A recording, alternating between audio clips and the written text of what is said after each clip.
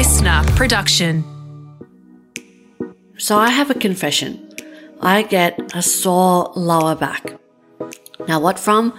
I don't know.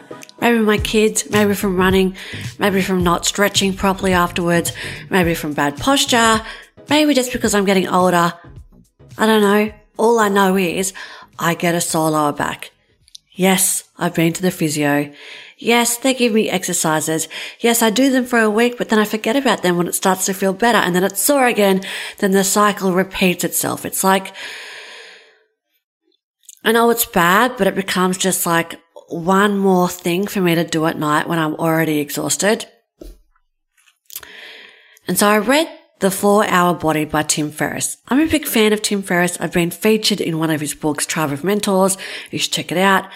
And I just like his take on things. He can be a bit extreme, but at the same time, I think his stuff can be super practical and super helpful.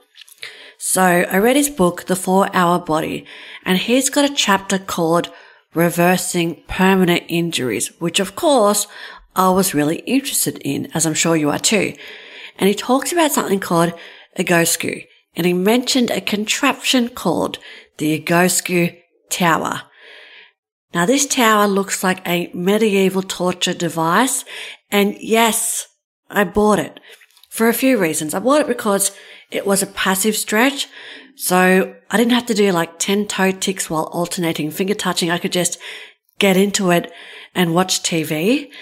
And honestly, because it's so easy to do and because it's a passive stretch, I use it like 3 to 4 times a week. I watch TV, I jump into my Egoscue Tower, and I don't get a sore lower back anymore.